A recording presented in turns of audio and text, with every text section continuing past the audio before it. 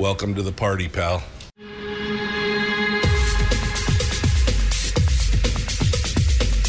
The Michael Dukes Show. The greed and the entitlement is astounding to me. What more could you want from a low-budget radio program? This is a dumpster fire. That was just BS. It is time to get a new perspective. We know just what you need, and we've got just the cure. Open wide and prepare for a steaming hot cup of freedom. I just don't fathom it. The Michael Dukes Show, streaming live across the world. Live around the world on the internet at michaeldukeshow.com and across the state of Alaska on this, you know the rest, radio stations, FM translators, and more. Transistorized radios. You'll find us everywhere. Good morning and welcome to the program. It is Happy Hump Day. This 24th of January. How did we get to the 24th? We're almost all the way through January already. I mean, didn't we just, start the year? Man, I tell you, as you get older, it really does just click right along, right? Like the wheels on the bus. On the train track, clickety-clack, here we go. We got a little bit of a different show today. A little bit of a different show and a little bit of a different take on some things. We're going to be talking. Sorry, I got to turn my heater off. It was a little cold in the studio this morning, 10 below here at the old Radio Ranch. Normally, we have Chris Story on only once a week to do our uplift, our PMA, our positivity, our life coaching lesson. But today or yesterday, Chris and I were talking, and after the show. And he is doing a whole thing recently about teaching people and to try and give people tips and encourage people to do more with public speaking. And I thought this would be an appropriate time since, we're probably going to be doing a lot of public speaking here this session where we have to go and stand in front of legislators, or we have to be on the phone, or we have to go in front of our local assemblies or whatever. And he's got a bunch of tips on public speaking, and so I thought it would be good to bring him on board and talk about that, to give your concise message to your elected officials in a short, concise way. And he's got all kinds of tips and tricks to bring all that on, and it's going to be a good deal. So we'll be talking with Chris Story in hour 2 this morning, and we might actually talk him into doing a little bit of commentary with us in the first segment of hour 2 before we get into the speaking tips. Only because I think it's fast. I mean, Chris and I talk about stuff all the time that we don't normally cover on the show. And I think he's got some good insight on some of the things that are happening in the state, and I'd love to hear what he has to say. So that's going to be going on in hour 2 today. In hour 1, oh, by the way, that means that Mike Shower, who normally comes on Wednesdays, is actually going to be on with us tomorrow. So we will have a good conversation with him tomorrow, and I'm working on some other stuff as well, including some of the people who are starting to run for office and some of the new Senate candidates who are not legislators, so they are currently allowed to get a little bit of a head start here. So we're going to be talking about that maybe tomorrow morning as well. That's about all I can say on it right now. Until I get it clarified, until I get it nailed down, we will go from there and see what happens. So what does that mean for us in hour 1? Well, first and foremost, it means that I'm going to go ahead and open up the phone lines for folks who want to give us a ring this morning and talk with us. So got the phone lines open right now at 907-433-3150. 907-433-3150. We'd love to hear what you guys have to say. Feel free to call in, and we'll talk with you and see what, if there's anything that I say that just flips your switch, or if there's anything else that you want to talk about, we'd love to hear what we'd love to hear what you have to say today in hour one for sure. Answer questions, talk about things, etc., etc. We might even allow for some phone calls during Chris' story segment. We might do that as well. We'll have to see. We'll have to see how things go here in just a little bit. We'll see how I feel about it when we get down there. All right. So here we go. What else have we got going on this morning? Well, we're going to talk a little bit about the latest report on it, because I think you're going to see this coming across the state. The latest report on the Anchorage School District and their report to the board on what's going on with their teacher shortage. And the reason we're going to cover it is because they're the first ones to really come out about it. But I think you're going to see more of this come from other school districts as they jump on the bandwagon for this is why we need more funds, because, we got a teacher shortage and here's how it's going to be a crisis mode.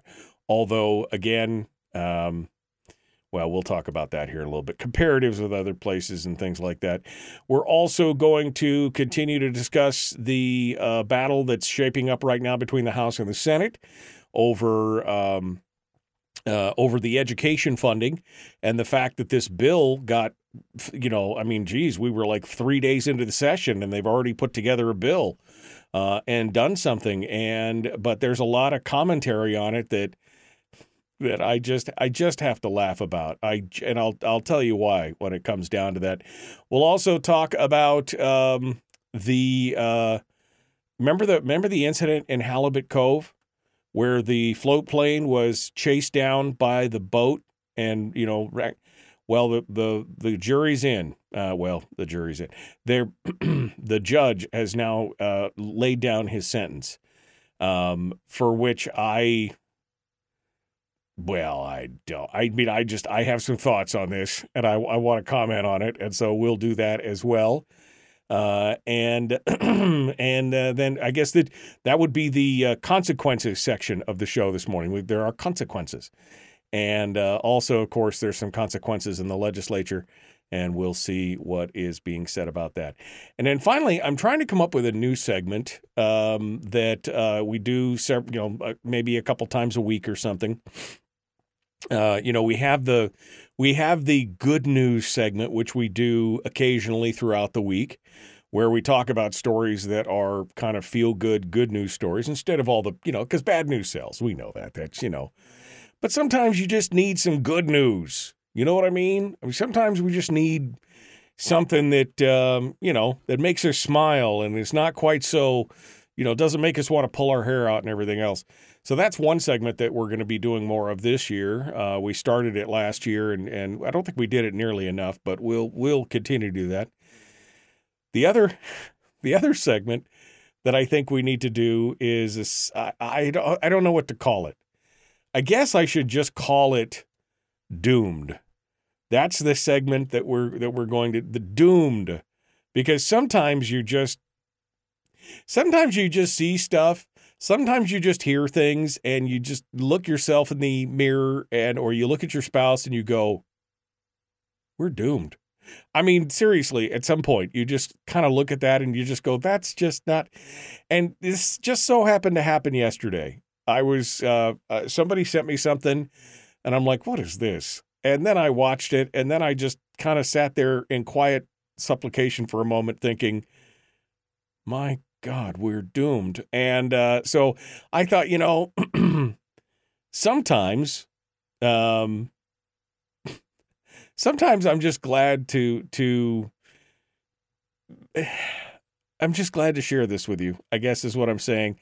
I'm not glad that it happens, but you just got to look around and go, is this really where we're at? So I guess that's what we'll do. We'll start off with a new segment called Doomed. And this will involve, I guarantee you, this will involve a lot of people saying the damnedest things. Okay? I mean, just like men on the street, people on college campuses, sometimes things on social media, of which this is one, and you'll just go, what? What? Well, and sometimes I'll have commentary, and sometimes I'm just going to leave it hanging there. All right, that's kind of how it's going to roll. But I definitely want to share this with you. This is the new introduction to our new segment called, I've got to get like intro music and everything else because it deserves its own little thing. So, ladies and gentlemen, without further ado, we're doomed. Can we just also say we don't actually need gravity? But that's a different thing. What do you mean by I that? saw someone do this. Was this a TikTok? We were watching something where someone's like, we don't actually need gravity. We were watching this to me. Like, we actually don't need it. What do you mean that we don't need gravity? What if it was never invented? Invented by who? Sir Isaac Newton. Isaac Newton created gravity? Whoever created gravity, someone did, but we don't actually need it. There was, like, a time on, there was a time on Earth before gravity existed? Yes. Who created gravity, babe? Dan? It was Isaac Newton, you're right. Yes. I mean, okay, so first and foremost, I'm just surprised that she actually knew who Sir Isaac Newton was, or even knew that the name was associated with gravity. Okay, but the fact that you could go around there and go, the fact that we could just do without gravity. We could just, whoever invented that, boy, they just need this is on social media, okay? I mean, this woman is I don't know who she is. I don't even know her name. But apparently she's known, apparently. She was important enough to be interviewed on this, whatever this thing was. But, we just don't need gravity. Whoever invented that, we just, so there was a time before gravity was invented that we didn't have gravity? Yes. I'm just, I mean, this is an extreme example of being doomed, but these are people who are out there and they're actually, they're making money on this kind of stuff. They're doing now. Is she really? I mean, is it real? It looked real to me. It didn't look like it was some kind of fake skit or anything. It looked real to me. She was also working to ban murder guns. Yes, exactly. She was the ones that she was just fine with protection guns, but she just wanted to, she wanted to make sure those pesky murder guns are out of there. But we don't really need gravity. Yes. We don't need, we are so screwed. This is an entire generation of people who are going around. And I'll be honest with you. I see this stuff all the time. And usually I just shake my head. But I'm going to start pulling these down. And we're going to start sharing these. And we're going to start sharing these with you guys. And we're going to start. Because if I have to suffer through it, by God, you have to suffer through it as well. That's all I'm saying. That's all I'm saying. If I have to suffer through it, you are definitely going to have to suffer through it.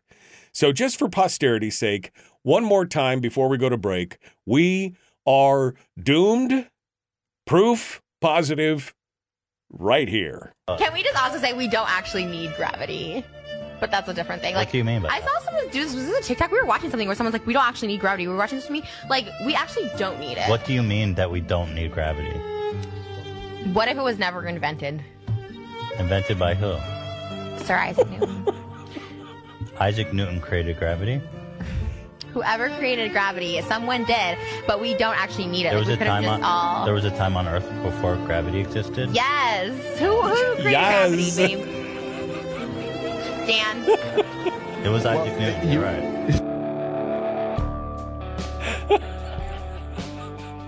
Yes. All right. We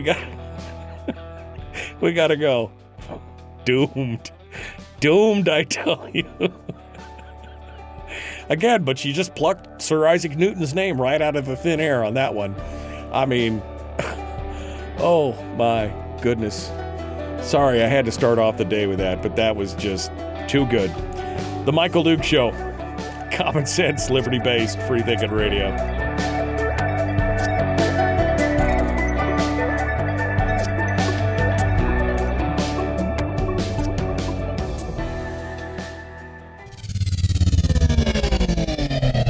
Your mental suppository. The Michael Duke Show.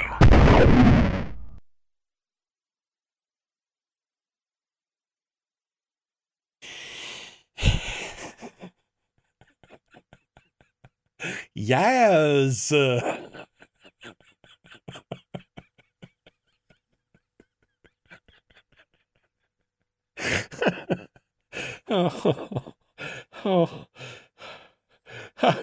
What you miss is the look on this guy's face, though, because at one point he just looks at the camera like, what? Oh, man.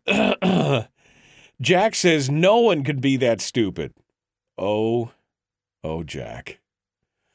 Oh, Jack, I hate to disagree with you, my friend, but it is possible. It is absolutely possible that people can be that stupid. Absolutely. Absolutely. All right.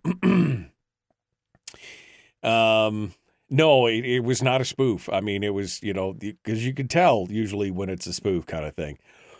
All right. I'm glad Bill finally got his heater back on.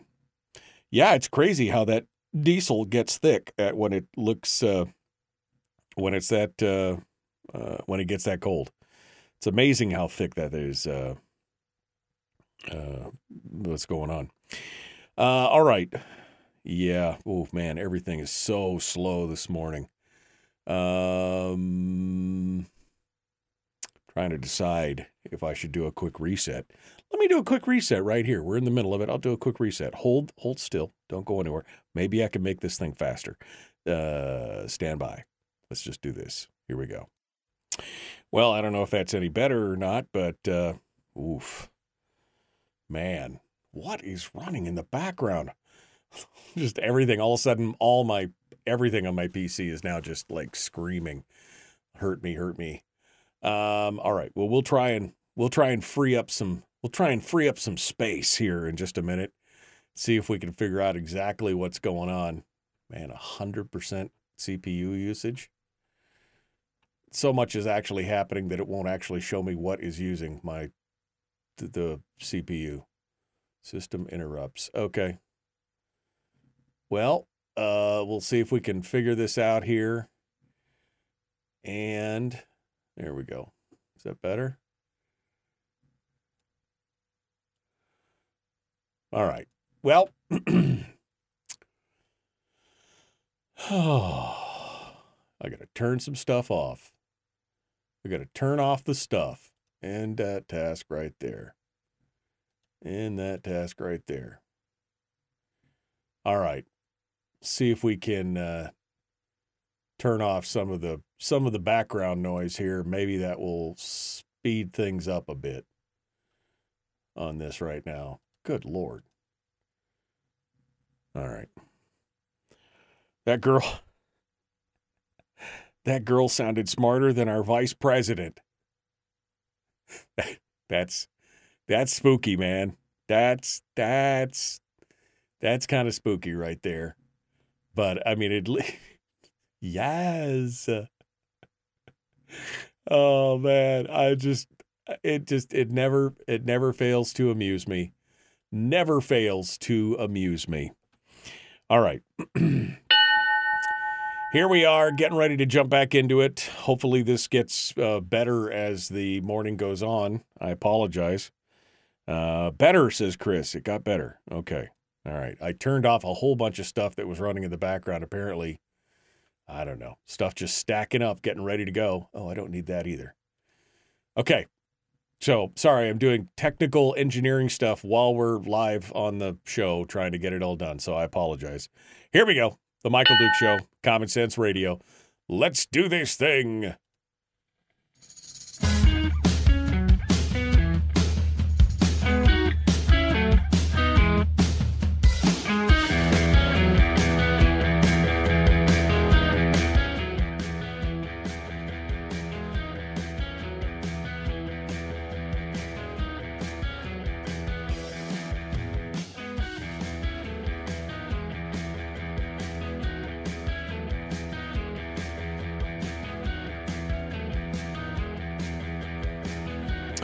All right. We are ready to go. Dive into some of the stories that are ours to discuss and contain and work on here. I got some things to say about. I got some things to say, just in case you were wondering about some of the stuff that's going on in the legislature. And I have to laugh at I gotta laugh at some of the comments that come out of this. I want to talk in just a little bit. I want to talk about reparations because there's a new push, and I'm gonna get into this because, again, this actually could have been included in the doomed segment. Maybe I should have included that with the doomed segment for this morning. But let's get over here and talk about what's going on in the House and the Senate. So, of course, you know that there was the bill on Saturday, right? The hearing, things were going on where they sat down and the House Rules Committee advanced a bill to the floor. It's got a $300 increase to the BSA, the base student allocation. It's got a cost of about $200 million by the time the whole thing's said and done. But of course, it wasn't. It's not what the Senate wanted, and they're upset. But let me just talk for a minute about some of their complaints. Let me just talk for just a minute, about some of their complaints. First of all, some of the legislators said it was unusual to be on the verge of pass. This is, by the way, from the ADN, Sean McGuire over at the ADN. Veteran legislators said it's unusual to be on the verge of passing a major policy priority like education reform onto the governor's desk within weeks of the legislature convening, particularly with provisions that have not been heard by multiple legislative committees with input from Alaskans and stakeholders. I will direct your attention to the final few hours of the session from last year, where there was a whole lot of stuff going on and a final bill that was turned over to the House from the Senate without input from Alaskans or stakeholders or anybody else, and a 5-hour deadline. So, cry me a freaking river, first of all, okay? That's the first thing. Now, nowhere in this does it really talk about where does the money come from, other than just from general fund monies. I also found it interesting that at the end of the article, where they start talking about some of the costs that are associated with it, again, the package is going to cost $200 million. They get into the point where it says Senator Bill Wielechowski said Tuesdays that there are genuine concerns about those projected costs that are built into this bill.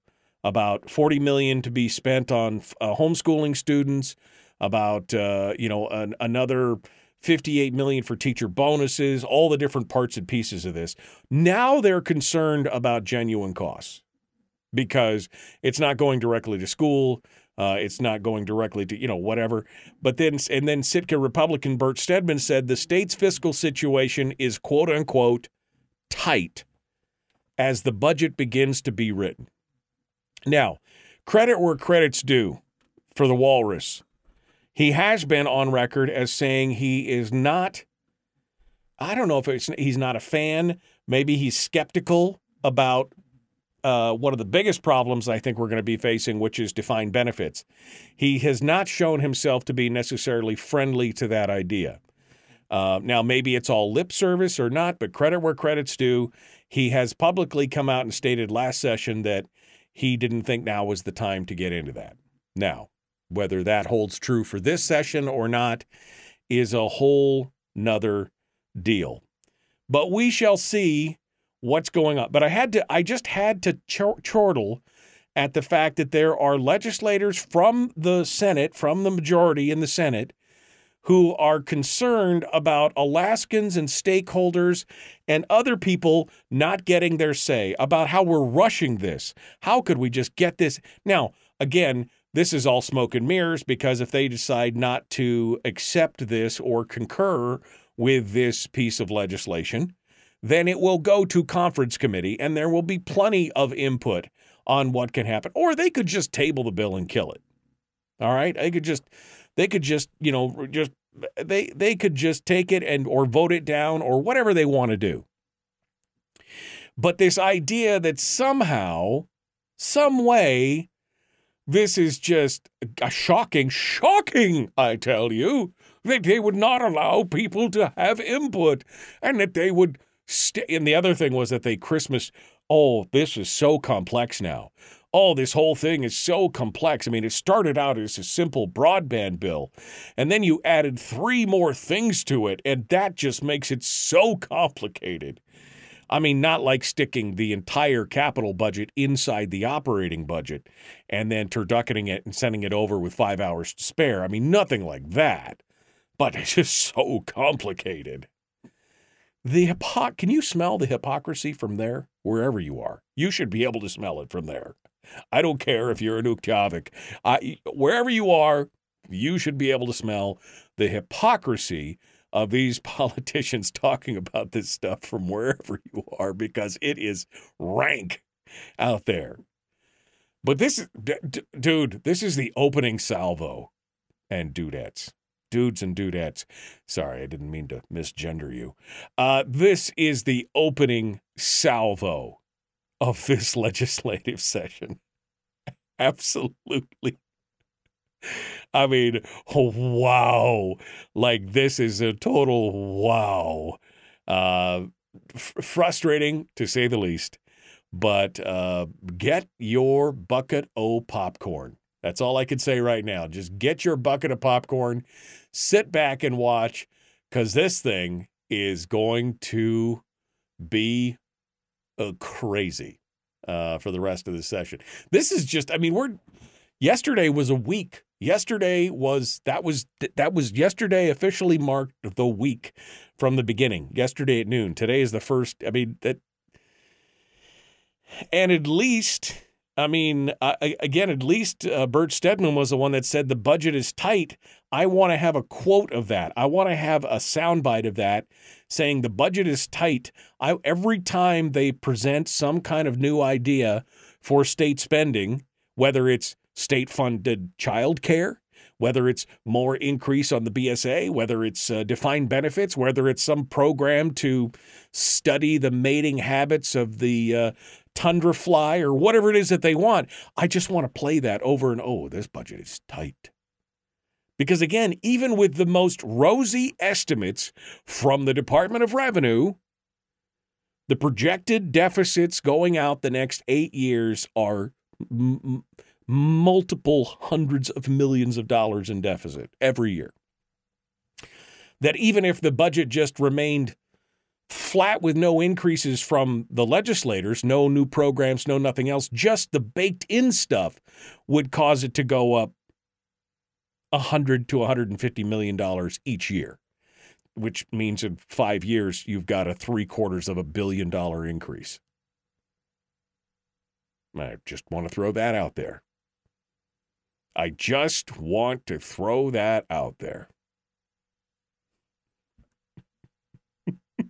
$750 million. So we'll have to see. We'll have to see where this goes, what happens, what direction this takes, and everything else. But it is this is just the opening salvo, my friends, and you could already see the lines are being drawn, and I just can't wait to go pop some more popcorn to watch this thing go down. So anyway, I wanted to comment on that. Let's move over to the story coming out of Homer and Halibut Cove on the Ketchimack Bay.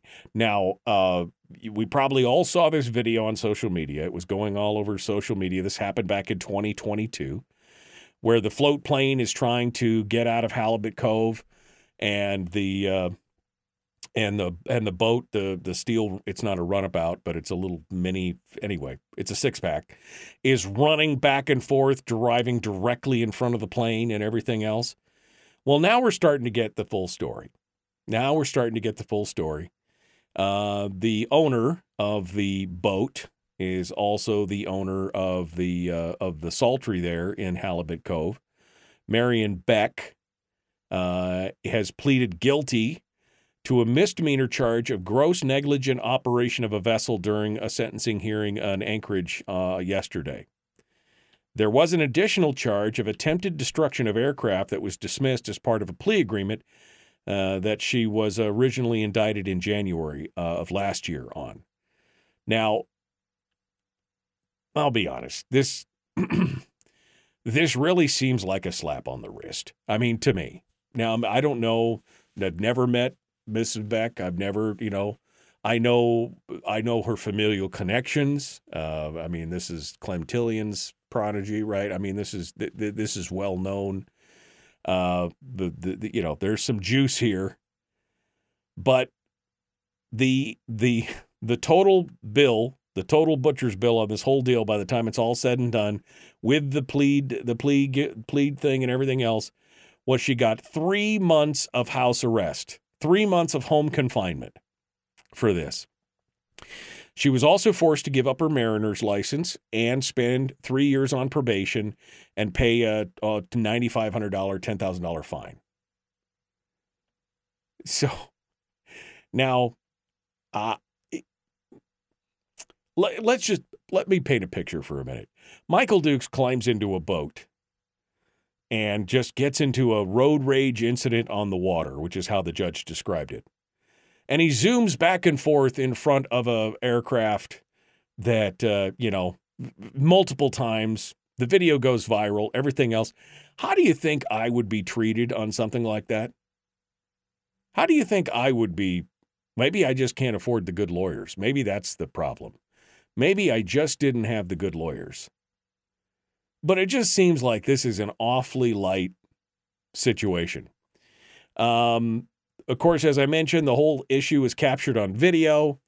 The boat can be seen making close passes in front of the de Havilland Beaver.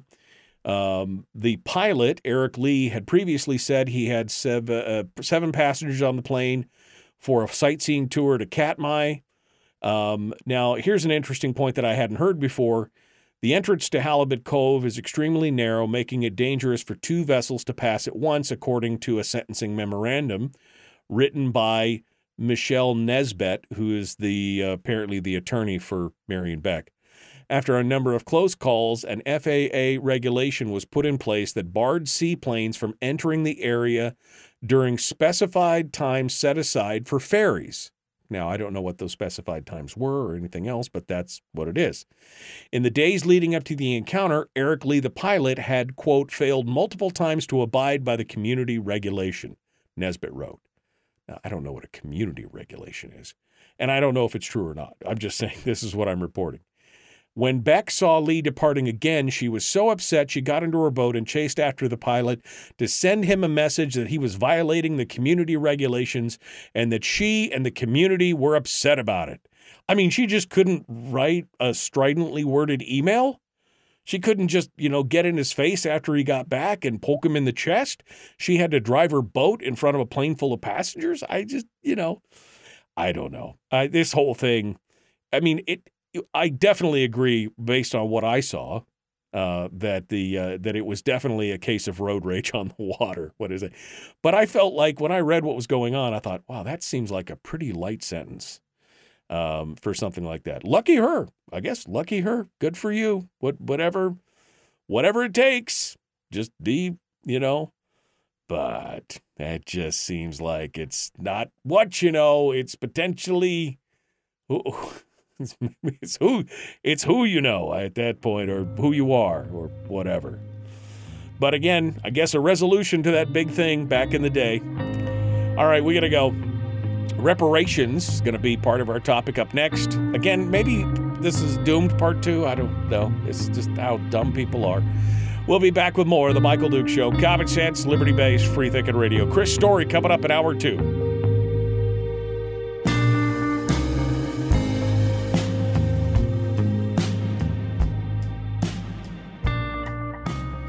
If you missed the show, you can listen to it on your time with Dukes On Demand.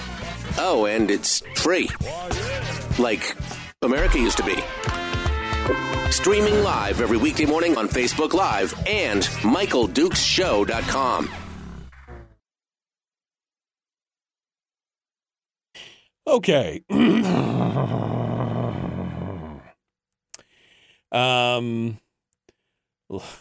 Lisa says, I found it hysterical yesterday's education meeting how legislators were upset about someone saying, let the games begin. Yeah, Bill Brock's like, it's Clem Tillion's daughter. He says the judge was bought and paid for. I don't know if the judge was bought and paid for, but it just seems like if I was the one at the helm of that boat,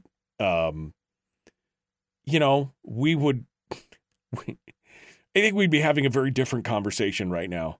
I would probably be having a conversation from inside the jail with you. I mean, that's,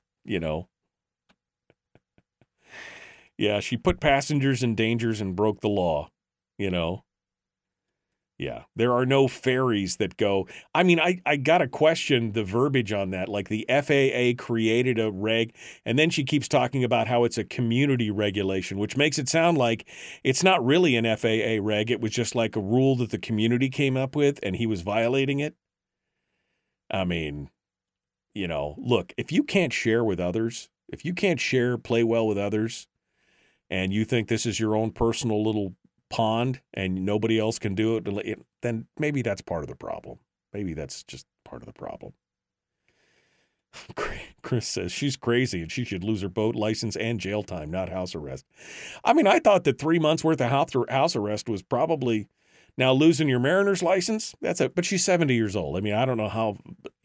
I don't know. I just, after watching that, I was like, wow, that just seems, man, somebody's going to be in big trouble. Oh, I'm sorry. House arrest and $10,000 fine? Okay. Well, maybe not. Maybe not. Okay. Good morning, Lou. Thanks for coming on board. Appreciate you being part of it here.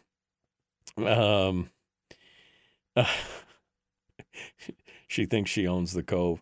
All right. Well, and I've heard plenty of stories. Look, I've spent enough time in Homer that I've heard plenty of stories about it. People keep telling me that I need to go over to the Sultry and eat there and try it out one time, and I've just never gotten around to it. It's supposed to be quite an experience, but, I don't know. I'm afraid. Maybe now I'm afraid. Maybe planes will zoom in front of me when I go over there if I'm in a boat. Maybe turnabout's fair play. I don't know. No idea. Oh, man. Duh. Oh, we're doomed. Doomed. All right. Oh, man, I got a phone line on hold. I didn't even know that. I didn't even see the line pop up. So let me figure out who's on the line here, and then we will we'll pull this out here. Okay, so first things first, I got to push that over there.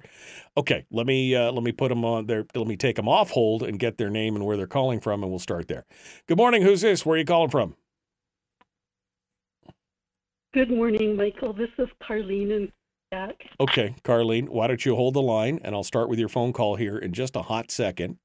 We're going to rejoin the radio here in just about 2 minutes, and then we'll start off with your call and we'll go on from there. I'm sorry. I apologize for making you wait. I could have probably taken your call right before the end of the last segment, but I didn't. I didn't see anything.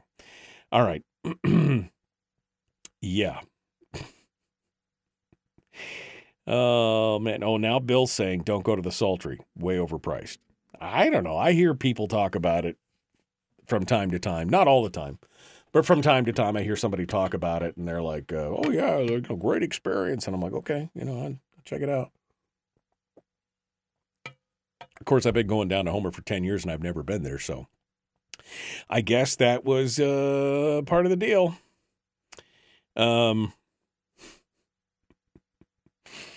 Just read the letter to Kathy Tilton by the Senate Politburo. Is the legislature passing laws by sending letters back and forth? I can't find that in the statutes. Oh, you missed a whole thing this morning when we were talking about it.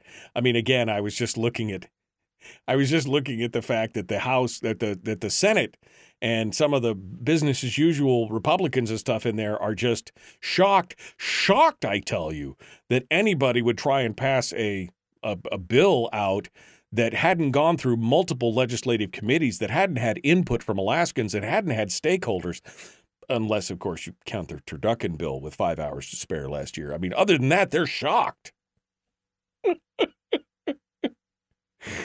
Oh, it's so much posturing and posing on this. It's just hysterical.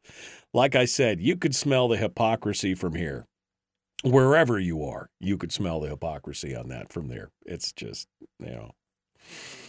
that was a cute letter. I didn't get the letter. Maybe I did. I have to go back and maybe I'll check to see. I'll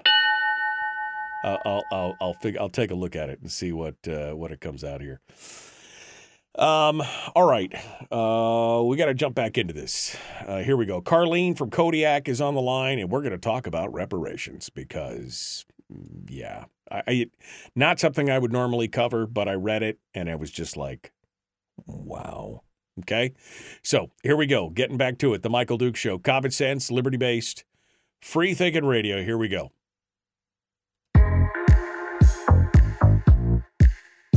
The Michael Dukes Show. Not your daddy.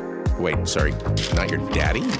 Ooh, not your daddy's talk radio. Whew. I was scared for a second. Thought we were going down. Here's Michael Dukes and the show. All right, welcome back to the program.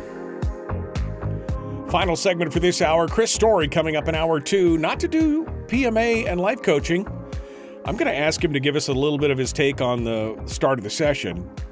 Then we'll take a whole segment to talk about his tips for public speaking, which he and I were talking, and we've talked about it a couple times here off the air. But I think now is the time with the legislature going into session, and, we need to testify in front of our legislators. We need to, have some. He's going to give us some tips on how to be better public speakers, which you may or may not interest you, but I think it's good stuff. It's always good. That's a good skill to have, no matter what's going on. We got a phone call, though. Carlene is down in Kodiak, the lovely Carlene. Let's start off there and see what Miss Carlene has to say. Good morning. How are you? Good morning. Excellent, Michael. Several things about the school budget. I think they need a higher BSA because enrollment is down. In Kodiak, it was down 11.5% this year. And then reading the Kodiak Daily Mirror, a significant number of people out at the Coast Guard base also homeschool their children. And then I'm looking forward to the public speaking part because I'm a poor public speaker. I'm just not a good communicator, so I really need this. Well, let me. It sounded like. Can I before you? I'll give you a chance to finish. You don't have to rush. So, but let me just hit that real quick. You say that they need a higher BSA because they have fewer students. The BSA is based on the number. No, that's just my thought. Right. Well, I mean, we've got declining enrollment and fewer students, and that means that they should have less cost per student and everything else. I mean, we've got this decline, and they've grown the size and scope of schools based on the number of students. Shouldn't they have to contract their budgets if they have fewer students? I mean, shouldn't they receive less money if they have fewer students and more money if they get more students? Shouldn't that make sense? It should make sense, but I think they're just trying to get money every way they can. And the enrollment is really down big time over here. Okay. I'm sorry, what was your other thought? Last week I called in about fiber optics being obsolete. Well, that sounds like a doomed clip, but I was married to a telephone man. He was a journeyman cable splicer. So anytime there's anything about fiber optics or chemicals or electricity, I stop what I'm doing and I listen, or I go to meetings where those topics are, contaminated land and things. But fiber optics is glass.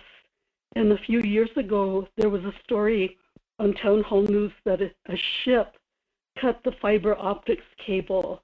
And then we also live in earthquake country. And then I'm reading a book on CEOs, managers of large corporations, and they're talking about this topic. It's called Necessary Endings by Dr. Henry Cloud. And the one woman was a CEO for Motorola Mobile. She started out with Mobile, and then she went in to be a CEO. She was actually a trade person before she went into management. And then she went into they were making equipment for hospitals and clinics. Right. So I just happened to feel like I should read that book, and I've been reading other books during the Christmas break. Okay. But, well, I will. I do have Elon Musk's book. I haven't read it yet. Oh, okay. Well, you have to give us a book report when you're done with it. So, yeah, no, I mean, look, in certain circumstances, sure, fiber is obsolete in areas, especially in remote areas and things like that, where it doesn't make sense to lay fiber. Fiber is still the backbone for most of the, internet, and it does have some of the fastest connection speeds, and it's used as a building block for the basic internet. But it's not the answer to everything, and laying thousands of miles of fiber out to small areas and villages doesn't make sense. I would agree in that regards that it is obsolete. And fiber optic is not. It's not made of glass. It's made of some kind of polysynthetic whatever. But I mean, it can be cut. It can be broken. We saw the shift. We saw it get cut up on the North Slope for months. So I mean, there are limitations to all things, whether it's satellite-driven internet or wired internet. But I'd love to hear what you have to say about Elon Musk's book when you're done with it, or the book on Elon Musk. I'd like to hear what you have to say. Thank you, Carlene, for calling in this morning. I appreciate it. From Kodiak, Miss Carlene sharing her thoughts with us this morning. All right, I hope I'm going to have enough time to get into this. I read a guy, one of the guys that I read quite frequently is Simon Black. He always has interesting things to say about the economy. And what I love about it is that he always ties it back, not always, but usually ties it back in some way to some kind of historical precedent or anything like that. But he has a story that came out yesterday, and the headline reads, "The Dumbest Freaking Guy of the Week." And he goes on to talk about, chances are there'll never be a formal inquiry about the insurrection of September 30th of 2023, that you probably didn't even hear about it. That a domestic terrorist blatantly committed an act of insurrection by attempting to subvert the democracy of the land. There's some tongue-in-cheek here going on. But he says his name is Jamal Brown, and he happens to be a congressman representing constituents in New York City. Now, of course, he's talking about Brown deliberately pulling the fire alarm before an important vote that was going on to fund the government. It was an anti-shutdown vote, and Jamal Brown pulled the fire alarm. This is not, the camera plainly shows it. He admitted to it and everything else, and he gets so he starts off with that, a little bit of that. But then he goes, he's still finding plenty of ways to be a complete idiot now that the old thing was swept under the rug. His latest attempt to subvert the world is a crusade to demand that descendants of former slaves receive, at a minimum, a whopping $14 trillion worth of reparations. Now, I don't normally cover national stuff, but this was just part of that whole dumb enough to cover kind of doomed stuff. Now, keep in mind, $14 trillion is more than half the size of the entire U.S. economy.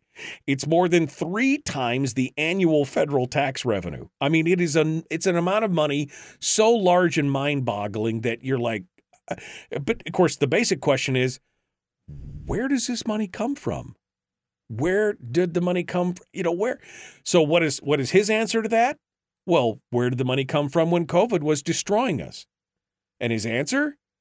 We spent it into existence. His answer? From this economic genius and mastermind, we simply have to create the money out of thin air, $14 trillion, and just give it to people according to who he wishes to give it to. I mean, this is doomed. This is absolutely doomed. Now, and he doesn't think that there's going to be any consequences to this. He's like, we could just do that with no problem. Although he does acknowledge that there may be some inflationary issues because he said more than likely the actual reparation would have to be $16 trillion instead of $14 trillion in order to adjust for inflation by the time the whole thing's over. I wish I could get into this more, but I don't have time now. But $14 trillion. Oh my God, we just spend it into existence. Hour 2 dead ahead.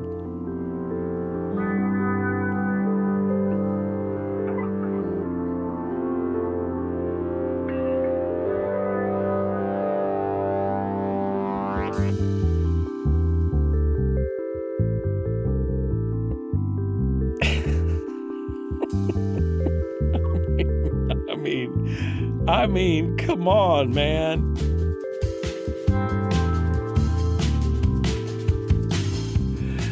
$14 trillion. Don't worry.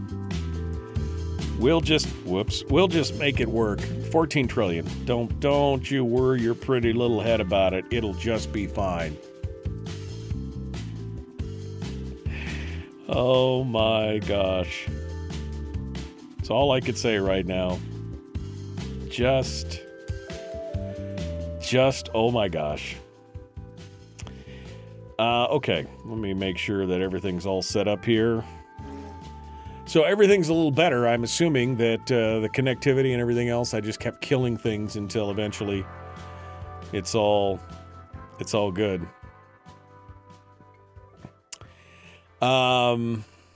Okay, let me see what you guys have been.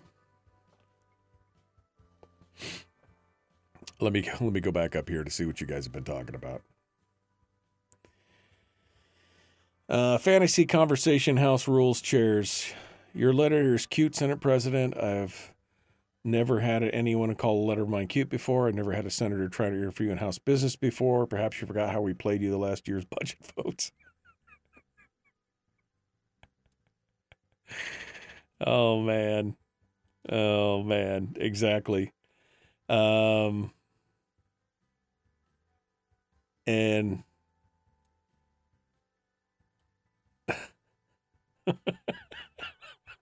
I'm sorry, I'm just laughing at this. Bill's telling a story. So, funny story. Guy comes into the shop wanting a new side-by-side ATV, proceeds to tell me he's from Halibut Cove, and some workers borrowed his to go to a party and crashed it, so he needs a new one. I responded with, well, at least they didn't try and chase a float plane with it. I found out later I was talking with Marion Beck's husband.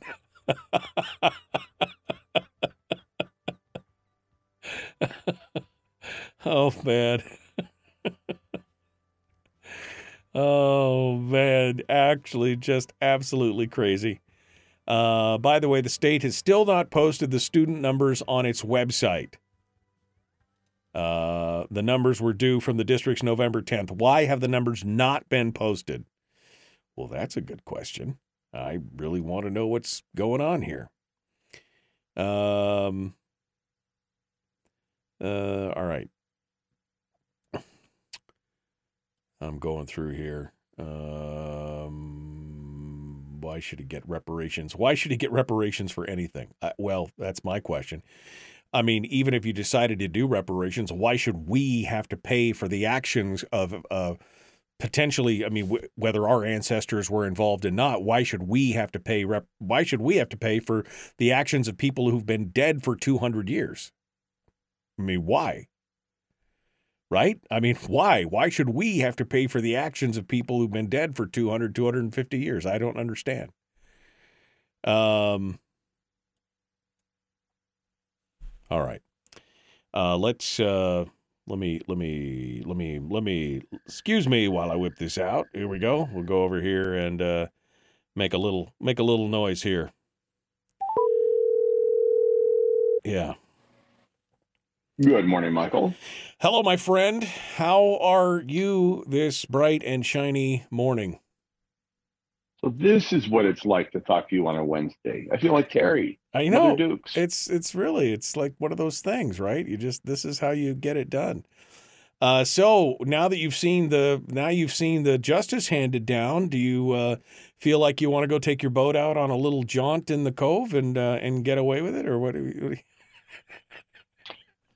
Well, interesting. My friend is the pilot, the owner and pilot of that boat or the plane, and I'm hoping to have him on as a guest and talk about what it was like to be in the cockpit that day and have those people's lives in your hands, and have him as a guest to talk about what his perspective was. Yeah, no, I think that would be an interesting interview. And we keep hearing about this FAA regulation, and then they say at one point it's an FAA regulation, and then several other times it says that it's a community regulation. So is it a federal regulation, or is it just a community, Anyway, I read that this morning and I just thought, ooh, baby. I mean, okay, 3 months home entrapment, I guess. I mean, maybe I should do something. I'd like to have to stay home for 3 months. That would be fun. I mean, I would actually. Well, you could continue to broadcast. That would be good for us. I'd get a lot of work done. I mean, that'd be awesome. So, so I don't know if you were listening earlier on. You probably weren't because you're a very busy man. But I wanted to kind of get your. Can we do this in 2 segments? Do you have to go and do it in 1 segment? Because I'd love to do it in 2 segments. I'd love to have your take on the legislature's first few days here, the first week of the legislature, your thoughts on some of the things that are going on. And then we can move into public speaking, because I think it's important that people learn public speaking based on the fact that we're going to have to be testifying in front of our legislators and our assemblies and our city councils more than ever this year. Library boards. Yeah, sure. I mean, parole boards. I mean, whatever it is that we have to. I mean, I believe that this is important stuff. So, are you willing to do that? I know I'm imposing. Oh, sure. On you. Yeah. I'm imposing on you. But, no, of course. Okay. All right. Well, I'm going to put you. I'm going to put you back on hold. So don't go anywhere. Chris Story's our guest. We're going to continue hour 2, kicking things off. We're ready to go. The Michael Duke Show. Common Sense, Liberty Based, Free Thinking Radio. Like and share. 60-something people in here. Only 20 of you have liked it or thumbed up it. You can hate it, too. You can be angry. You can hate the show. Whatever it is. Whatever interaction you feel like doing, half of you haven't done your job. That's all I'm saying. All right, we got to go. Going to be back right after this. Here we go.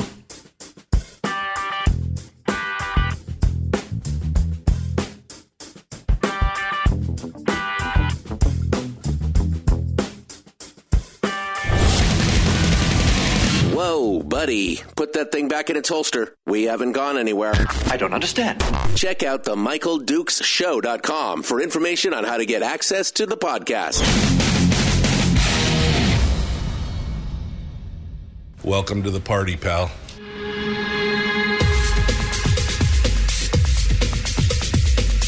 The The Michael Dukes Show. The greed and the entitlement is astounding to me. What more could you want from a low-budget radio program? This is a dumpster fire. That was just BS. It is time to get a new perspective.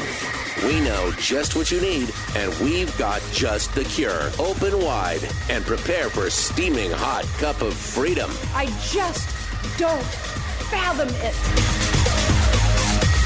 The Michael Dukes Show, streaming live across the world. Live around the world on the internet at michaeldukeshow.com and across the state of Alaska on this, your favorite radio station and or FM translator. Good morning and welcome to it, hour 2 of the big radio show. It's Hump Day, Wednesday. Normally, Mike Shower joins us today to talk about things, but he was way late and we have rescheduled him for tomorrow. So luckily, my friend Chris Story, who normally comes on every Tuesday in the second hour to give us a little bit of a positivity boost, a little bit of life coaching, a little bit of PMA. He and I have been talking on and off about some of the things that he's been teaching and working on lately. And one of the things is how to help people with public speaking. Public speaking is an important skill, and some are better than others, obviously, at it. But it's an important life skill, especially in what we do here, like on the show, where we're talking with, you got to talk to your politicians, your legislators, your library boards, your city councils, and you've got to get up there and have, give a speech, give a presentation, have a short, concise, thought. You got to have it. There are some ways, there are some tips and tricks, and Chris is going to share those with us. But before we get into that, I thought I would take this moment because we hardly ever do this with Chris. Chris is usually just, the positivity guy where he comes in and he just, light and life and, live, love, laugh, toaster bath kind of thing. And so, but today I thought I would ask him to give us his thoughts as he's watching the freak show that is this legislative session so far. I mean, we're a week into it. Today is like the 7th day. And so I thought we would get his take on everything that's going on in the legislature and what he thinks is going to happen before we get into it. And the next segment, we'll talk about all of his tips on how to become a better public speaker. How about that? We'll start there. So Chris Story joins us. Good morning, Mr. Story, sir. This has got to be weird for you. I mean, Wednesday and everything. This has got to be a weird thing. Yeah, it is. But I think it's good to know that you and I can still communicate on a day besides Tuesday. I think it's important. I think it's good for the kids to see this. I mean, the Earth could spin off its axis, but possibly. I mean, it's one of those things. And your dog is cracking me up, dude. Seriously, that dog. You may need to go have him get his. He may need to get his sinuses rotor-rooted or something. That dog snores like a freight train. All right. Well, let's talk about this.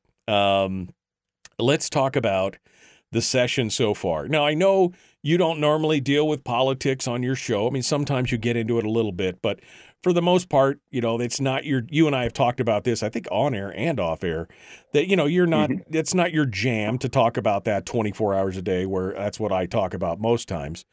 But that you have thoughts. Even in your sleep, I hear. I know, exactly. But you have thoughts on this, and you do have, you have thoughts and feelings. It's amazing. But, so give us your take on what you're seeing thus far. I mean, what happened at the end of the last session and what's going on right now. Give us Chris Story's thoughts on everything that's going on in this debacle that you're watching unfold in front of us. Well, I think it's important, especially in Alaska, maybe more so than other states, because our legislature is somewhat sequestered like a grand jury in the penthouse of the Captain Cook. It's like, okay, they're going to be sequestered for a number of months. I've made the journey and the trek down there on behalf of the Alaska Association of Realtors a number of times to go and speak with our legislature and the legislators that represent our district. And so we as a body, as an organization, make a point to travel down to Juneau. We have a lobbyist that we've employed and work with, but it's important for those people to see us because, as I say, as they're sequestered, it's really easy to create this othering. We saw the motherlode of othering during the pandemic, those who, othered people who had it, who wouldn't get the vaccine, who wouldn't accept the quote science, who wouldn't wear the mask, who insisted on wearing the mask, all that. We saw that othering and almost creating another species or a whole subgroup of people.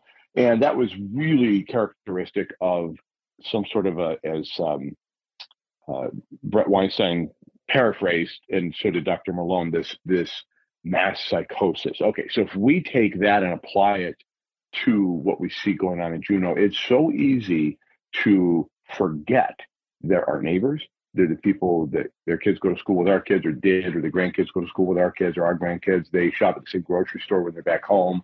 They are people with feelings. I know, for example, Sarah Vance, I know her probably better than anybody else in the legislature right now. And I asked her one day, I saw a bumper sticker. It said, "Kick Vance in the pants, support Kelly Cooper." And Kelly had been running against her on a previous election. And I said, I just sent her that picture, and I said, not to rub salt in it, but I was like, how do you feel about that? I mean, what do you think about something like that?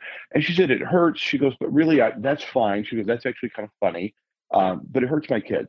Those kinds of things, actually, we've had that do a lot with our kids. And I'll let Sarah tell her own story in that respect. But it's indicative of they're our neighbors, they're our friends. Maybe you didn't vote for them, you didn't support them. But because they're so far away, it's so difficult to get to, it's almost as though, again, go back to that idea of a grand jury sequestered in the top of the Captain Cook, and it's hard to access them. You don't have the right key to get to that elevator, or you got to spend a fortune on it. And so it's really easy for me to sit in judgment. And I guess it'd be just kind of, that's my initial thought, Michael. It's like, call it a freak show, call it whatever. Those are our neighbors that are going to come home and talk with us in the post office. Right. Well, look, I mean, tribalism is real. I mean, we are being divided into different tribes, all over the place. And you're right. We find people who don't believe that, the same way that we believe, and all of a sudden they're the other. They're the outsider, kind of thing. And I've quite honestly, I find that offensive. Somebody can disagree with me, and I don't believe that they're part of some other species or culture. But there are more and more people out there who are shouting that to the rooftops. If you don't believe like I believe, then you are, you're all bad. If we can't agree on this one thing, then everything else is bad. And I agree. I think that it does not behoove us as Americans or as human beings. We shouldn't do that. But we're watching some of the behavior that's going on in the legislature. And again, I was talking earlier about how some of the powers that be and the Senate majority and stuff were just outraged, and shocked, I tell you, that the House would push this bill through without input from Alaskans and without multiple legislative committees and without following the process and everything else. And that you look back at what happened at the end of the last session and you go, wait, 5 hours before the end of the session, you dropped, you stuffed it all together and no input, no what.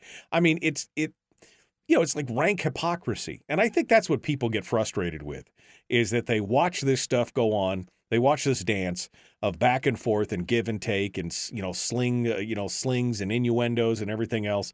And then they see this, and even somebody who may not understand the full process is usually savvy enough to understand that there is so much blatant hypocrisy going on that that's when the people just throw their hands up in the air and walk away and say, I am not dealing with this BS anymore. I'm just not going to deal with it. And I think that's the damaging part of this. And it is interesting, too, that I think one good conversation that ought to be had this legislative session, the next, and the next, and on infinitum, is what kind of state do we want? I think I mentioned this yesterday. If you'd imagine, if we're going to model another state in the union, do you model California?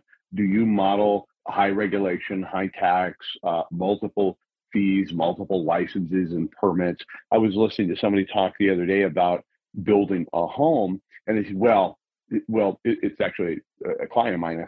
And he was saying, he lives in California, and he was saying, to build here, it would take us almost a year to go through the red tape before we dig a hole in the ground. And I just thought to myself, that's interesting. Why would we want to model that? And you look at Anchorage, they're introducing their own permitting process and ordinance for short-term rental regulations and fees and permits. Homer's doing the same, or at least looking at it. And as a state and as a people, this last frontier, wouldn't it behoove us to say, what would Ron DeSantis do? What would Governor Ron DeSantis do? Whether you like his presidential run or not, whether you like his politics or his stance on one position or another, you've got to admit, and the facts are what they are, Florida's prospered under his leadership and under his ability to bring his legislative bodies together. Right. So I think with Governor Dunleavy, I feel a little bit like he's a prisoner of war, and he's MIA, and he's not standing tall for Alaska. And profligate spending is just the norm here and will continue to be until you and I demand something different. We just have to do something different and demand all of our legislature, be they in Juneau, or if you're able to move them back here as part of the charter changes, get them back to Anchorage or the Valley or somewhere on the road system, we still have to demand accountability. We do not want to spend more than we earn. Well, two things. First and foremost, getting it back to getting it back onto the road system. I mean, you said, you've gone to Juneau. Have you ever gone to Juneau just as a private citizen, or is it always as part of some group? Right? I mean, the board of realtors, you probably went down there as a representative. You didn't necessarily have to front that out of your pocket. That's the problem. Who's showing up in Juneau? People who are part of organizations and groups that either have a lot of money or they have a vested interest in what's going on or whatever else. You very rarely hear. In fact, Tammy Wilson, I talked to her, I know this is a few years ago when she'd been in the legislature for 10 or 12 years. And I said, how many times in the last 10 or 12 years have you actually had a private citizen, not part of some organization, group, NGO, parent-teacher organization, union, lobby, just a private Joe Blow citizen? How many times in the last 10 or 12 years has somebody shown up in your office to talk about a bill? And she said, I can count it on one hand in 10 or 12 years. And I said, well, how often do the other part, that's a private, what about the other ones? She goes, multiple times a day. So is it any surprise? And coming back to, why would we model it after any other state? I mean, Chris, you're an Alaskan, right? You're born and raised, you and me, right? We're multiple I don't know how many generations in your family, but I'm a third generation Alaskan. My kids are fourth, right? So my folks have been around here. My people have been around here for a while. And I remember back in the day, you may remember it as well, there used to be this old saying, and in fact, it used to be a bumper sticker. We don't give a damn how they do it outside, right? That used to be a thing. Like, we don't care how they do it outside. We're going to do it the way we were rugged individualists, like you said. Why would we try and remodel our state after these places? Especially, why would you choose a failing model if you were going to do it? And quite honestly, why would you care how they do it outside? We need to do it the way we need to do it. And your short-term rental thing, I mean, they're taking that up in the legislature now. I mean, this is just some crazy controlling stuff. What's interesting, the Homer short-term rental ordinance was brought to existence, and it says in the opening line of the actual ordinance itself, because the city council feels and has concerns, and the public share those concerns about the impact of short-term rentals on housing and availability of housing for seasonal workers. And it's interesting that the feelings, so it's sort of like a tell at the poker table. I don't know much about poker. I do know that I'm not good at it, and which is odd because I've read so much about human behavior and psychology that you think I would have applied it somewhat to the poker table, but I don't. I'm an emotional player. I love to go all in on the worst hand. People know that, so they take all my money. But the point is that, it's like, that's a great tell. Like, wait a minute. Oh, this is an emotional reaction to and so I deemed that a problem, a solution in search of a problem it will not solve. And I think that emotion is sort of you're seeing it around the state. And to come back to your point about, and actually around the country, people are sort of knee-jerk reacting to this. And hey, everybody has the right to zone, to allow certain things in certain zones and neighborhoods and so on. I'm not against zoning. Police powers specifically have been somewhat removed from our right of private property ownership. Okay, that happens. You can't run a liquor store in the middle of a suburban neighborhood or an urban neighborhood, either one. So I get it. We're going to have some regulation, or what, say a Milton Friedman would say, a moderately free market. Okay, I get that. But going back to why would we model Florida, I think we almost need to be able to show a roadmap. We've been underwater for so long We've been spending down the Constitutional Reserve for so long. We've been so inundated with boom and bust in the oil world. I think we need a reality check, and we need a map and say, look, here's where we're going to go. We don't have a backbone or a really strong leader. And that sounds insulting. I don't mean to, but we don't have a strong leader in our governor. Neither did we in Walker. Neither did we in Sean Parnell, as nice as a guy as he was. You know, it's like, okay, we need a roadmap. We, the people, need a roadmap that we can point to and say, this is our waypoint. Right. If they can do it, we can do it. It's been done. Chris, Florida kept out an income tax, Brad. Yeah. Chris Story is our guest, the man from Homer. We're going to continue in just a moment. We're going to be talking about public speaking. We'll return right after this. Don't go anywhere.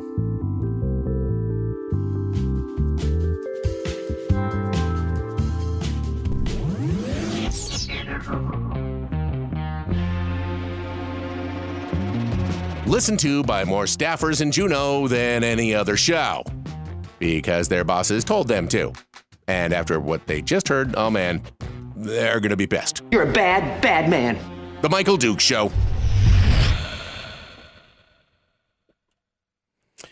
Okay, Chris Story is our guest as we continue on here this morning. Yeah, I mean, this this idea that somehow we've just got to follow what's going, and this, the zoning, the control, here's the thing, going back to your ordinance there in Homer, where they're saying the city council feels like there's going to be a problem. There's going to be a problem with temporary housing. And the answer is to force local property owners to provide that instead of incentivizing somebody to build something else, instead of incentivizing somebody to build some housing or do something like that. The idea is to punish the homeowners that currently want to do something different with their property. And, and then it's to use government as a bludgeon against people, it's industries like the hospitality industry or whatever that are like, oh, these Airbnbs, they're cutting into our business. So we need to use the bludgeon of government to come down on it. It's like the taxi cab drivers. Oh, Lyft is hurting us. And so we need to use the bludgeon of government to come in. I mean, that's the thing. Government is just stifling innovation at every turn. And utilizing these things with like that and zoning. You saw the story in Ohio, right? Bryan, Ohio, where the church was helping homeless people and allowing them to sleep there sometimes and feeding them. And the city came in and arrested the pastor because he refused to comply, because he was in a commercial zone and he was letting people sleep. He was letting homeless people sleep there and stuff. I mean, this is a town of 8,500 people, and they're going to come in there and tell him he can't help the home. I mean, it's mind-boggling how far we've allowed government to just seep into every aspect of our lives. Some really good, reasonable, libertarian-minded people come up with the actual facts to disprove the claims and or quote concerns that the Homer City Council had relative to short-term rentals, and the city's conceded, well, all right, you're right. Okay, there is no evidence of that. There appears to be no corollary between STRs and availability of housing or affordability. All right, well, we'll remove that. It was like, well, then remove the entire ordinance. Hit subpoena speed on the shredder and be done with it, and let's move on with life. And if you want to have a conversation about zoning, do so, but doesn't require a whole new department or element of governmental involvement and regulation. Wait a minute, I have questions. The fact that you just used hit subpoena speed on the shredder makes me question some things about Chris Story. That you even have a subpoena speed on your shredder makes me. Come on, like you don't, please. All right. Well, I got to tell you, this whole idea that somehow, and now the legislature's gotten into the act, right? Now they're going to try and control short-term rentals and do all this other kind of stuff. I mean, that's the thing. Technology is moving so fast that the government just can't keep up. And I think that's a good thing. I think to make government scramble is a great thing. But to think that somehow these people that are, 1,500 miles away in Juneau are going to be able to help you decide whether or not you should be able to rent your empty apartment or your empty house or one room of your house or whatever for a short period of time, it's just insulting. I just want to give people the finger like all the time over stuff like that. But I mean, yeah, that's a local conversation. That's like sort of the plastic bag ban, right? Ought to be had at a local level. If it must be had, have that conversation at the local level. Well, and even at the local level, I mean, I don't even want the local community to have. It's my property. I pay property taxes. I did all the things. I jumped through all the hoops. I did everything that needed to be done. And now you're telling me I can't do something with my own property? Go. But on a local level, we already do that. We already do that at a local level. For example, you live in a rural area. You're forbade by the community with which you live in to open a liquor store in your house. You can't do it. You can't even have a liquor store without a liquor license. I'm just saying it's a local conversation, not a statewide one. Well, I think I should be able to open a liquor store in my house, quite honestly, if I wanted to, but that's just me. Well, some of those cabinets, it looks like you have. Yeah, shh, don't tell anybody. All right, we're going to get back into it. Here we go. Chris Story, the man from Homer, public speaking. It's what we're talking about. Let's continue ahead. The Michael Duke Show. Common sense, liberty-based, free-thinking radio. Like and share. Like and share. Like and subscribe. Ring the bell. Do all the stuff. Here we go.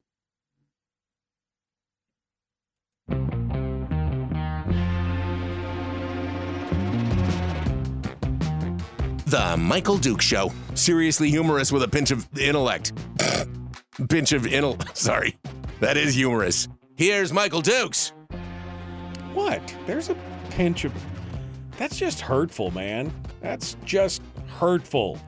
Chris thinks I have more than a pinch of intellect. Anyway, right, Chris?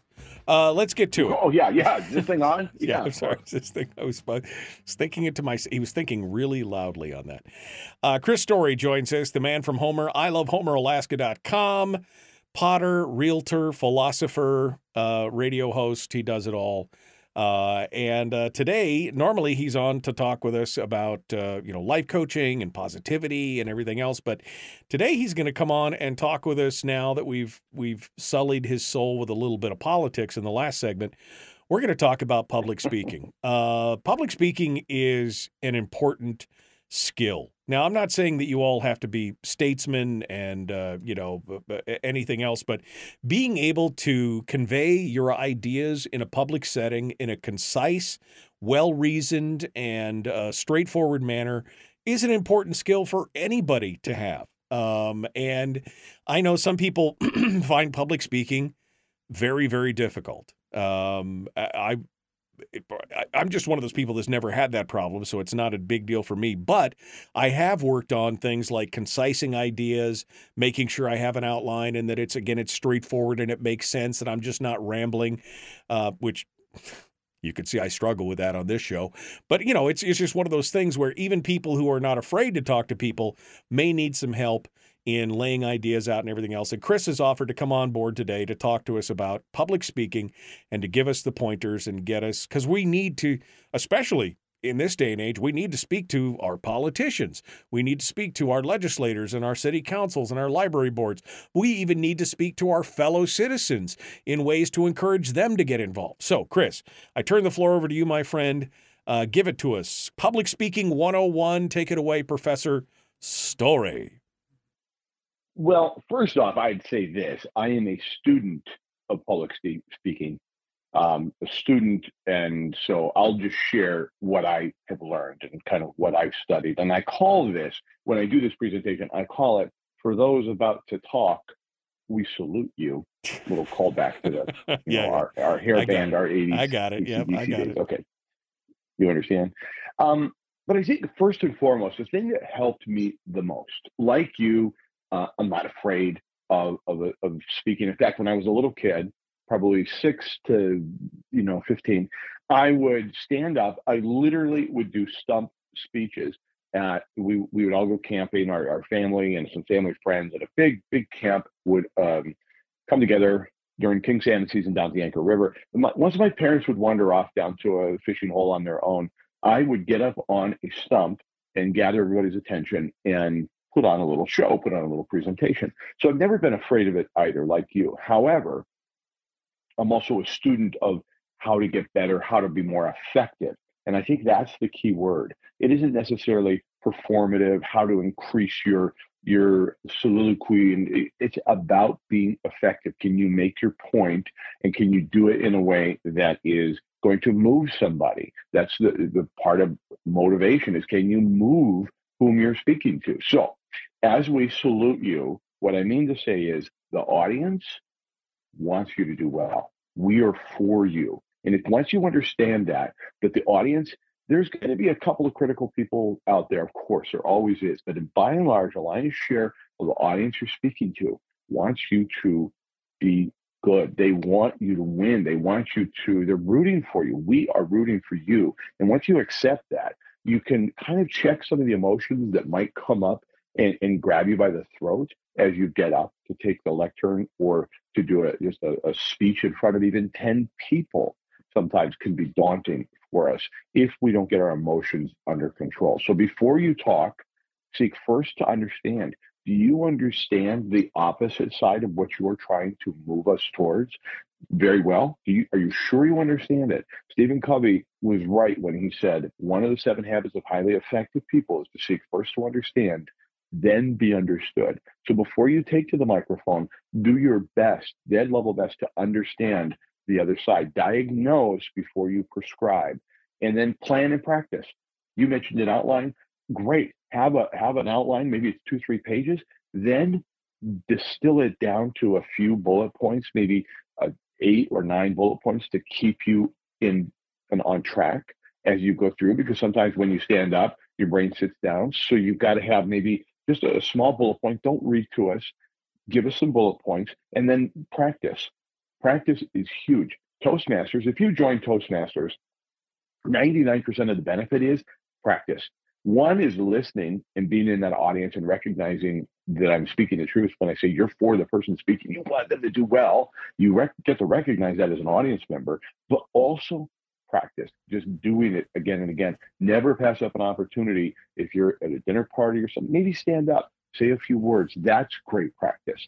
Right. I've got a few tips to get into, but that's a lot all at once. But I think, Michael, if you would agree, just knowing the audience is rooting for you, then doesn't that make you just feel calm? Because, I mean, how many times have you sat in an audience and somebody is up there on stage and, you know, or who's going to testify or something, and you're cringing because they're struggling, and you're like, oh, it's so uncomfortable. And it's not like you dislike them.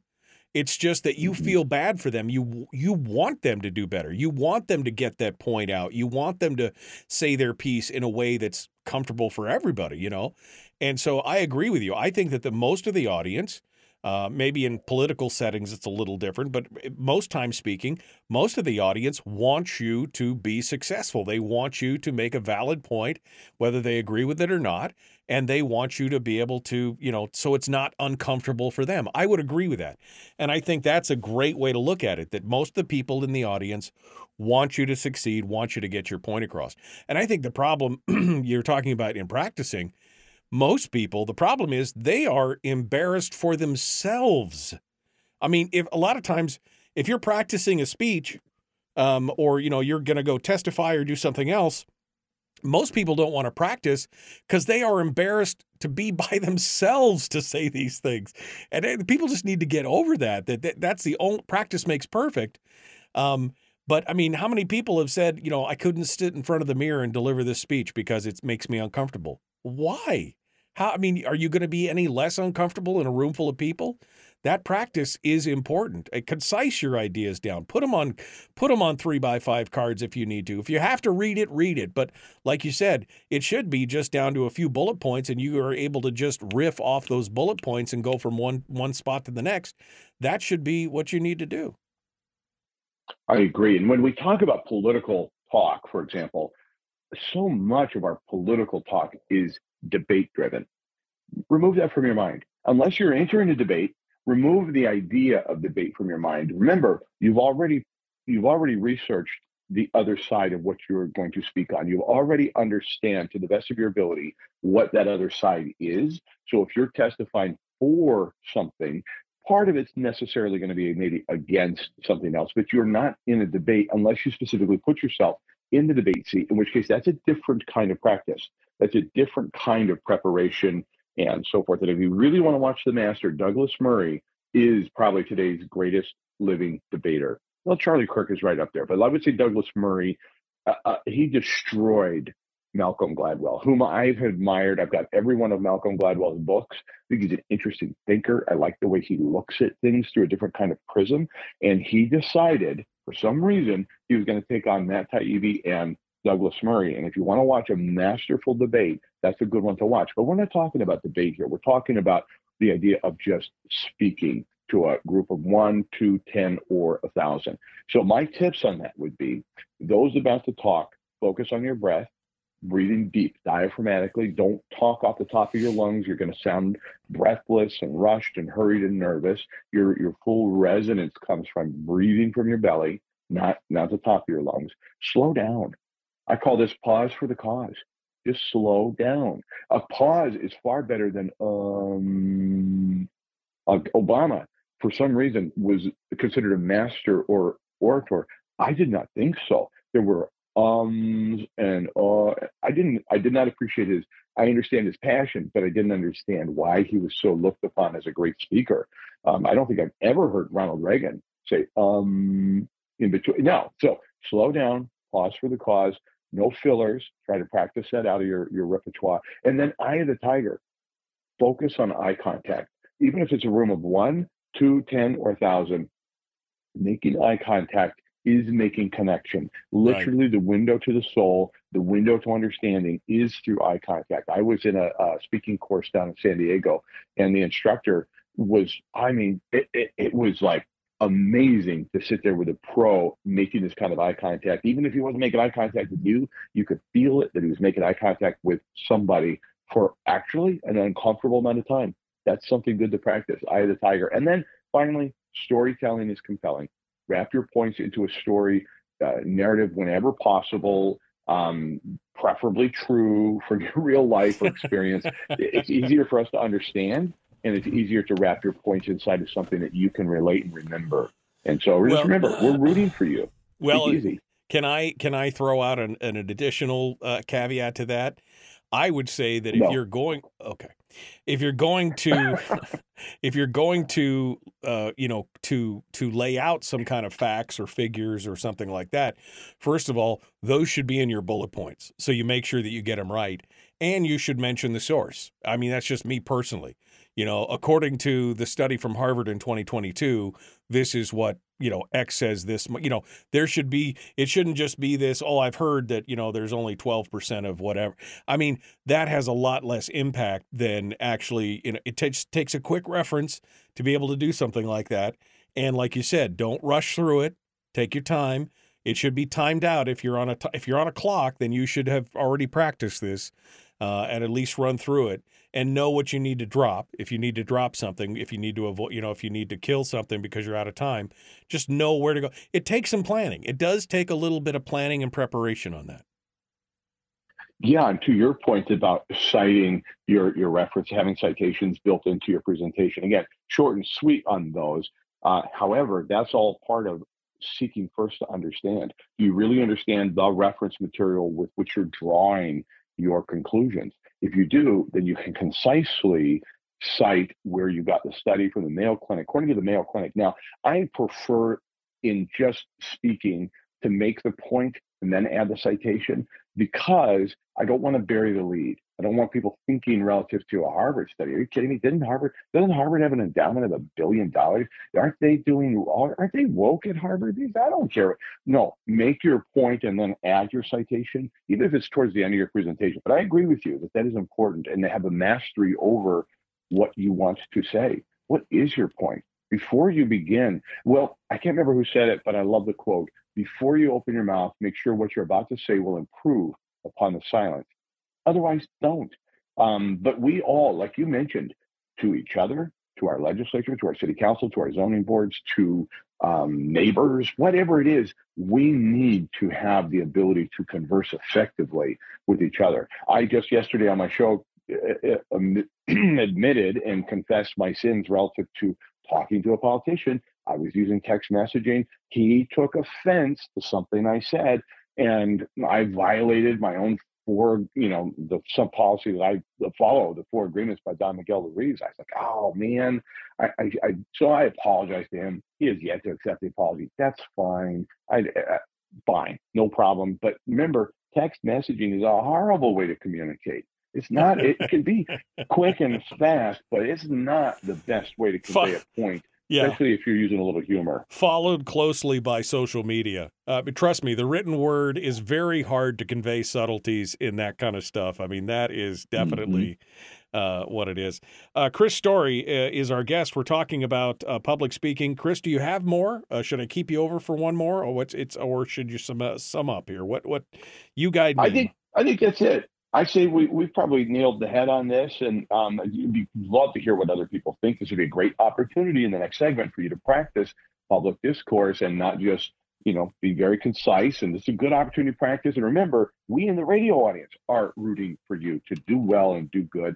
Speak easy, make a lasting impression, and remember to seek first to understand, then go and be understood. Absolutely. Chris Story, the man from Homer. Thank you, my friend. I appreciate that. That's good stuff. We should do this more often, something a little bit out of the ordinary for what we normally do. I like this. Maybe next time we'll talk about, I don't know, something else, real estate or more politics, whatever it is. Thank you, my friend, for coming on board and being part of it. My pleasure. Thank you, Michael. Chris Story, hold the line for just a second. Folks, we are out of time for this segment. We got more coming up. Phone lines are open, 907-433-3150. If you want to practice your public speaking skills on me, now's the time to do it. I promise to grade you on a curve. That's all I'm saying. Back with more right after this. We're broadcasting live through a series of tubes. Allowing all of these entities to provide streaming stuff going on the internet. Well, it's kind of hard to explain. Sorry. Streaming live every weekday morning on Facebook Live and MichaelDukesShow.com.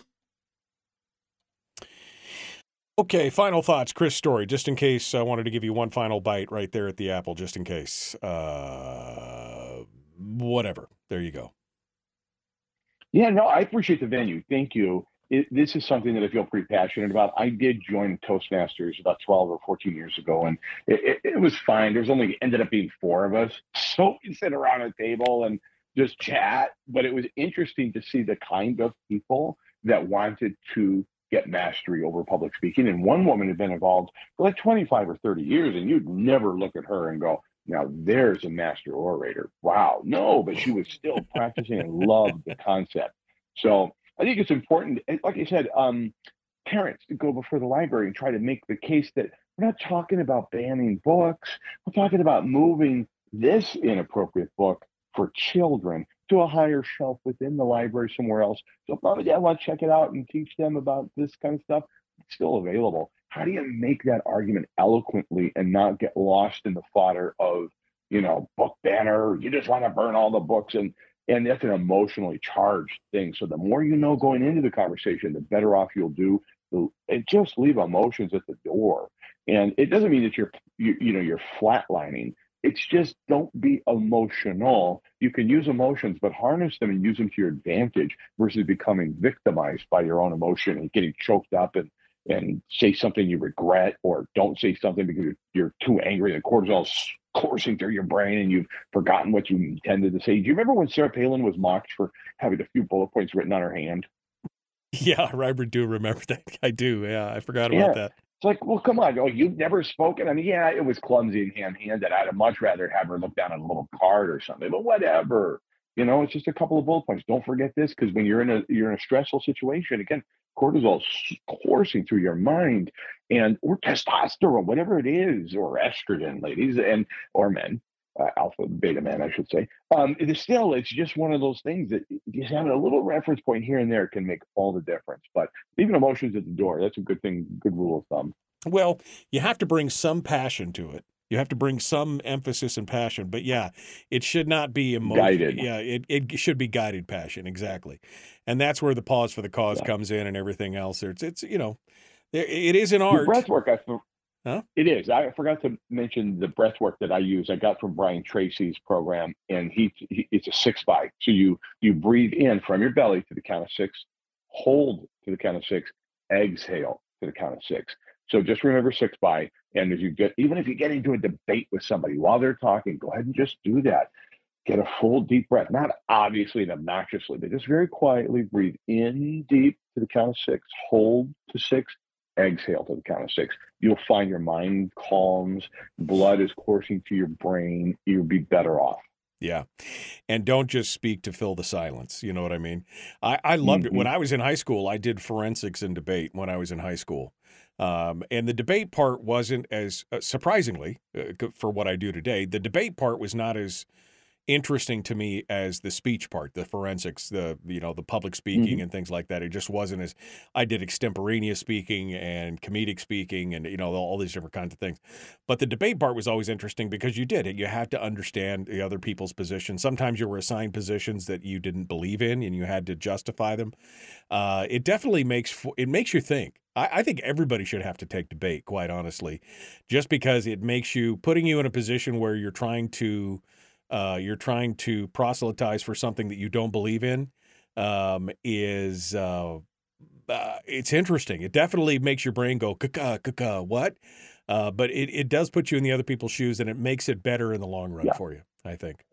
And it's forcing practiced empathy. And empathy is a massive part of negotiating, public speaking, and debating for sure. Can you even imagine what that person, don't feel it with them as sympathy. Can you imagine and can you see what they could be feeling and from their perspective? And once you do, that's seek first to understand. Now you can be better understood by them.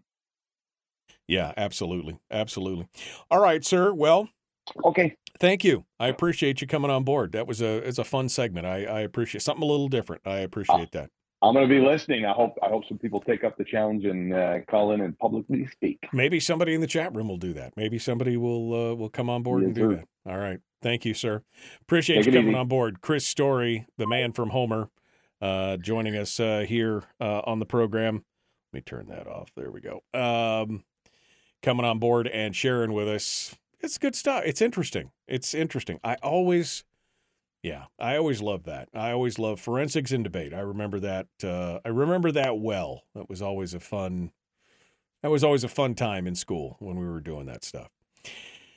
Okay, well, let's bring the phone lines back open, and we'll see what you guys have to say. 907-433-3150. If you would like to sound off, we'd love to hear what you guys have to say. Come on down, be part of it, advocate. If you would like to, talk about whatever it is that you want to talk about, now's the time to get it done. Here we go. The Michael Duke Show. Common sense, liberty-based, free-thinking radio. Like, share, subscribe, ring the bell, do all that stuff. Let's get to it. Here we go. Right now. Right now.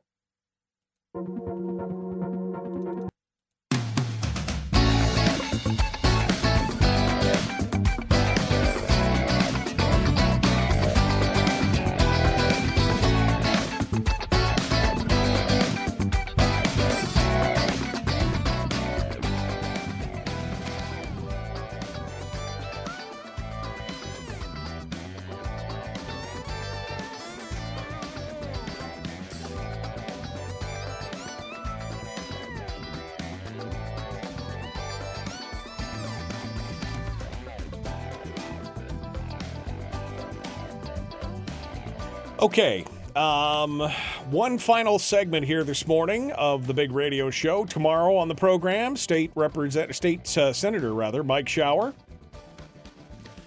going to be joining us, talking about the session. Ooh, that should be fun. We're a week in now. What does he see happening? What's going on? What are his thoughts on everything that's happening? So that'll be tomorrow, and then Friday is Firearms Friday, and we will. I'm working on a couple guests right now for Firearms Friday as well to talk with some of those folks out there. All right, let's get over to the phone lines are open. First of all, if you want to practice your public speaking skills that Chris was just talking about, love to hear what you have to say. Just give us a ring and we'll sit down and chat with you today on those topics. 907-433-3150, 907-433-31050. Okay. So, what I saw this story yesterday. Reason Magazine, Aaron Garth Smith. Now, I have never heard of Aaron, but he's got some really interesting takes here. He's the director of education reform at the Reason Foundation. And I've actually got an email into the folks at Reason to see if I can get a hold of Aaron and bring him on to talk about this, because this is a fascinating topic. And I have a personal stake in this, first and foremost. I should throw that out there because I homeschooled all my kids. But here's the headline. Homeschooling parents are no threat to their kids. Stricter regulation of homeschooling families will just lead to harassment from the government. And I think that's 100% true. 100% true. There's some interesting statistics in here, and I'm going to bring Sarah Montalbano back on here in the next couple weeks to talk about some of these other things. The absenteeism is a big – we're going to talk a lot about education this session. I think we're going to talk a lot about education, and there's certain components of it. Obviously, homeschooling has become a big deal, especially since the pandemic, since we saw a significant increase in fact, we saw a 50% increase across the country in homeschooling overall, going from 2.8% in 2019 to 4.7%. So, that's like a 40-something% increase in just those 3 or 4 years. In Alaska, we saw a much higher increase on that. So we're going to talk about the homeschooling aspect of it. But we're also going to talk about absenteeism, which apparently is a huge, huge problem across the country since COVID, with some communities reporting as much as a 40% absenteeism rate. Absenteeism is considered any time a child misses more than 10 school days in a year or semester. I think it's a year. 40%. The median is somewhere in the 28, 29 percentile range. And it definitely is going to raise some. We're going to talk a lot about this as we go through. This article, though, which I was going to give you a little bit of a sneak peek of from Aaron Garth Smith, is up at Reason. I'm going to drop a link to it in the chat room. People can read it for themselves, and maybe we can discuss it as we go further along. But I do have some phone calls, so I thought we'll just put it all that stuff in there. I'm dropping the link in the chat room right now for that Reason story. Let's go over to the phones and see what you guys have to say. If you're going to practice your public speaking, let's get to it. Good morning. Who's this? Where are you calling from? Yeah, hey, this is David Neese, Cooper Landing, Alaska. Good morning, David, from Cooper Landing. How are things down there on the peninsula? Cold, but not like you guys. We're only -7. So. Oh, there you go. It's actually gotten colder since I started this morning. Yeah, exactly. And it just reminds me how glad I am that I don't live in Fairbanks anymore. Oof, man, those poor people. Yeah. And what's on your mind? And no utility bills like you used to have. Oh, man, I tell you. All right, David, well, tell us what's on your mind today. Well, I saw that, education being the topic of the day, essentially, and of this session. I was just curious on your thoughts. I have Starlink here in Cooper Landing, get great service, have 1 terabyte of data a month, cost me $100, setup was $500. Wouldn't it be cheaper for the state to give every one of the 500 schools a Starlink with a commercial account and the libraries, and then pay $38 million to upgrade a really bad GCI system? First, David, I have to ask, is that a rhetorical question? Because, I mean, we've been, when I was in the House Education Sustainable Task Force, one of the things we talked about is you have to adopt new technology. You can't just keep rebuilding the old radio over and over and over again. And the bill that they're working, 20 senators voted to keep spending money on the old system GCI microwave towers, etc., instead of just going like, hey, do this. And if I remember right, this fall when the power went out or something, or this telephone went down and they gave them Starlinks, and everybody was like really happy about it. So I don't get why the push is on to spend 400 or 500% more than you need to fix the problem.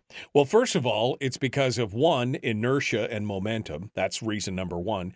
Number two, you've got a huge lobby from companies like GCI, Alaska Telecom, North Slope Telecom, all these different companies that are out there that are built into their business model is the fact that they're going to get these big, juicy government contracts, right? I mean, that's part of their whole business model. They will spend hundreds of thousands, if not millions of dollars lobbying to make sure that money gets spent on older, defunct technology.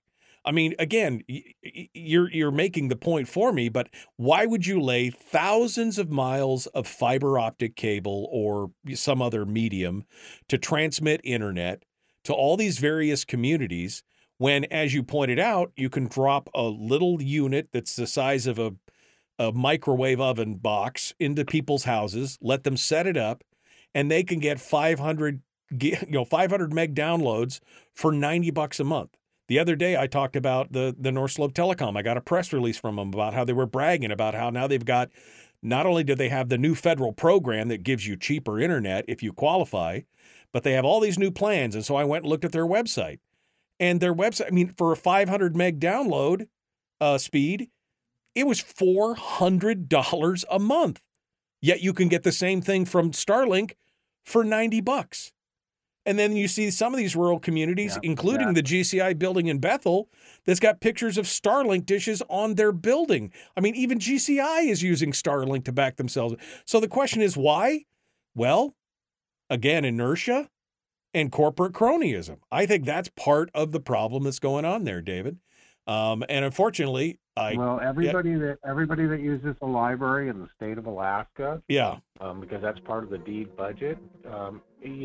Down here, our library, it's a little tiny library, and we got a couple hundred members maybe, and they're paying like $1,500 a month for internet. They're not really, because the state pays it. Exactly. Who's really paying? Well, we are paying, David. That's the thing. We are paying. We're out of time for today. Hold the line, David. Folks, we got more coming up tomorrow. The Michael Duke Show. Be kind, love one another, live well.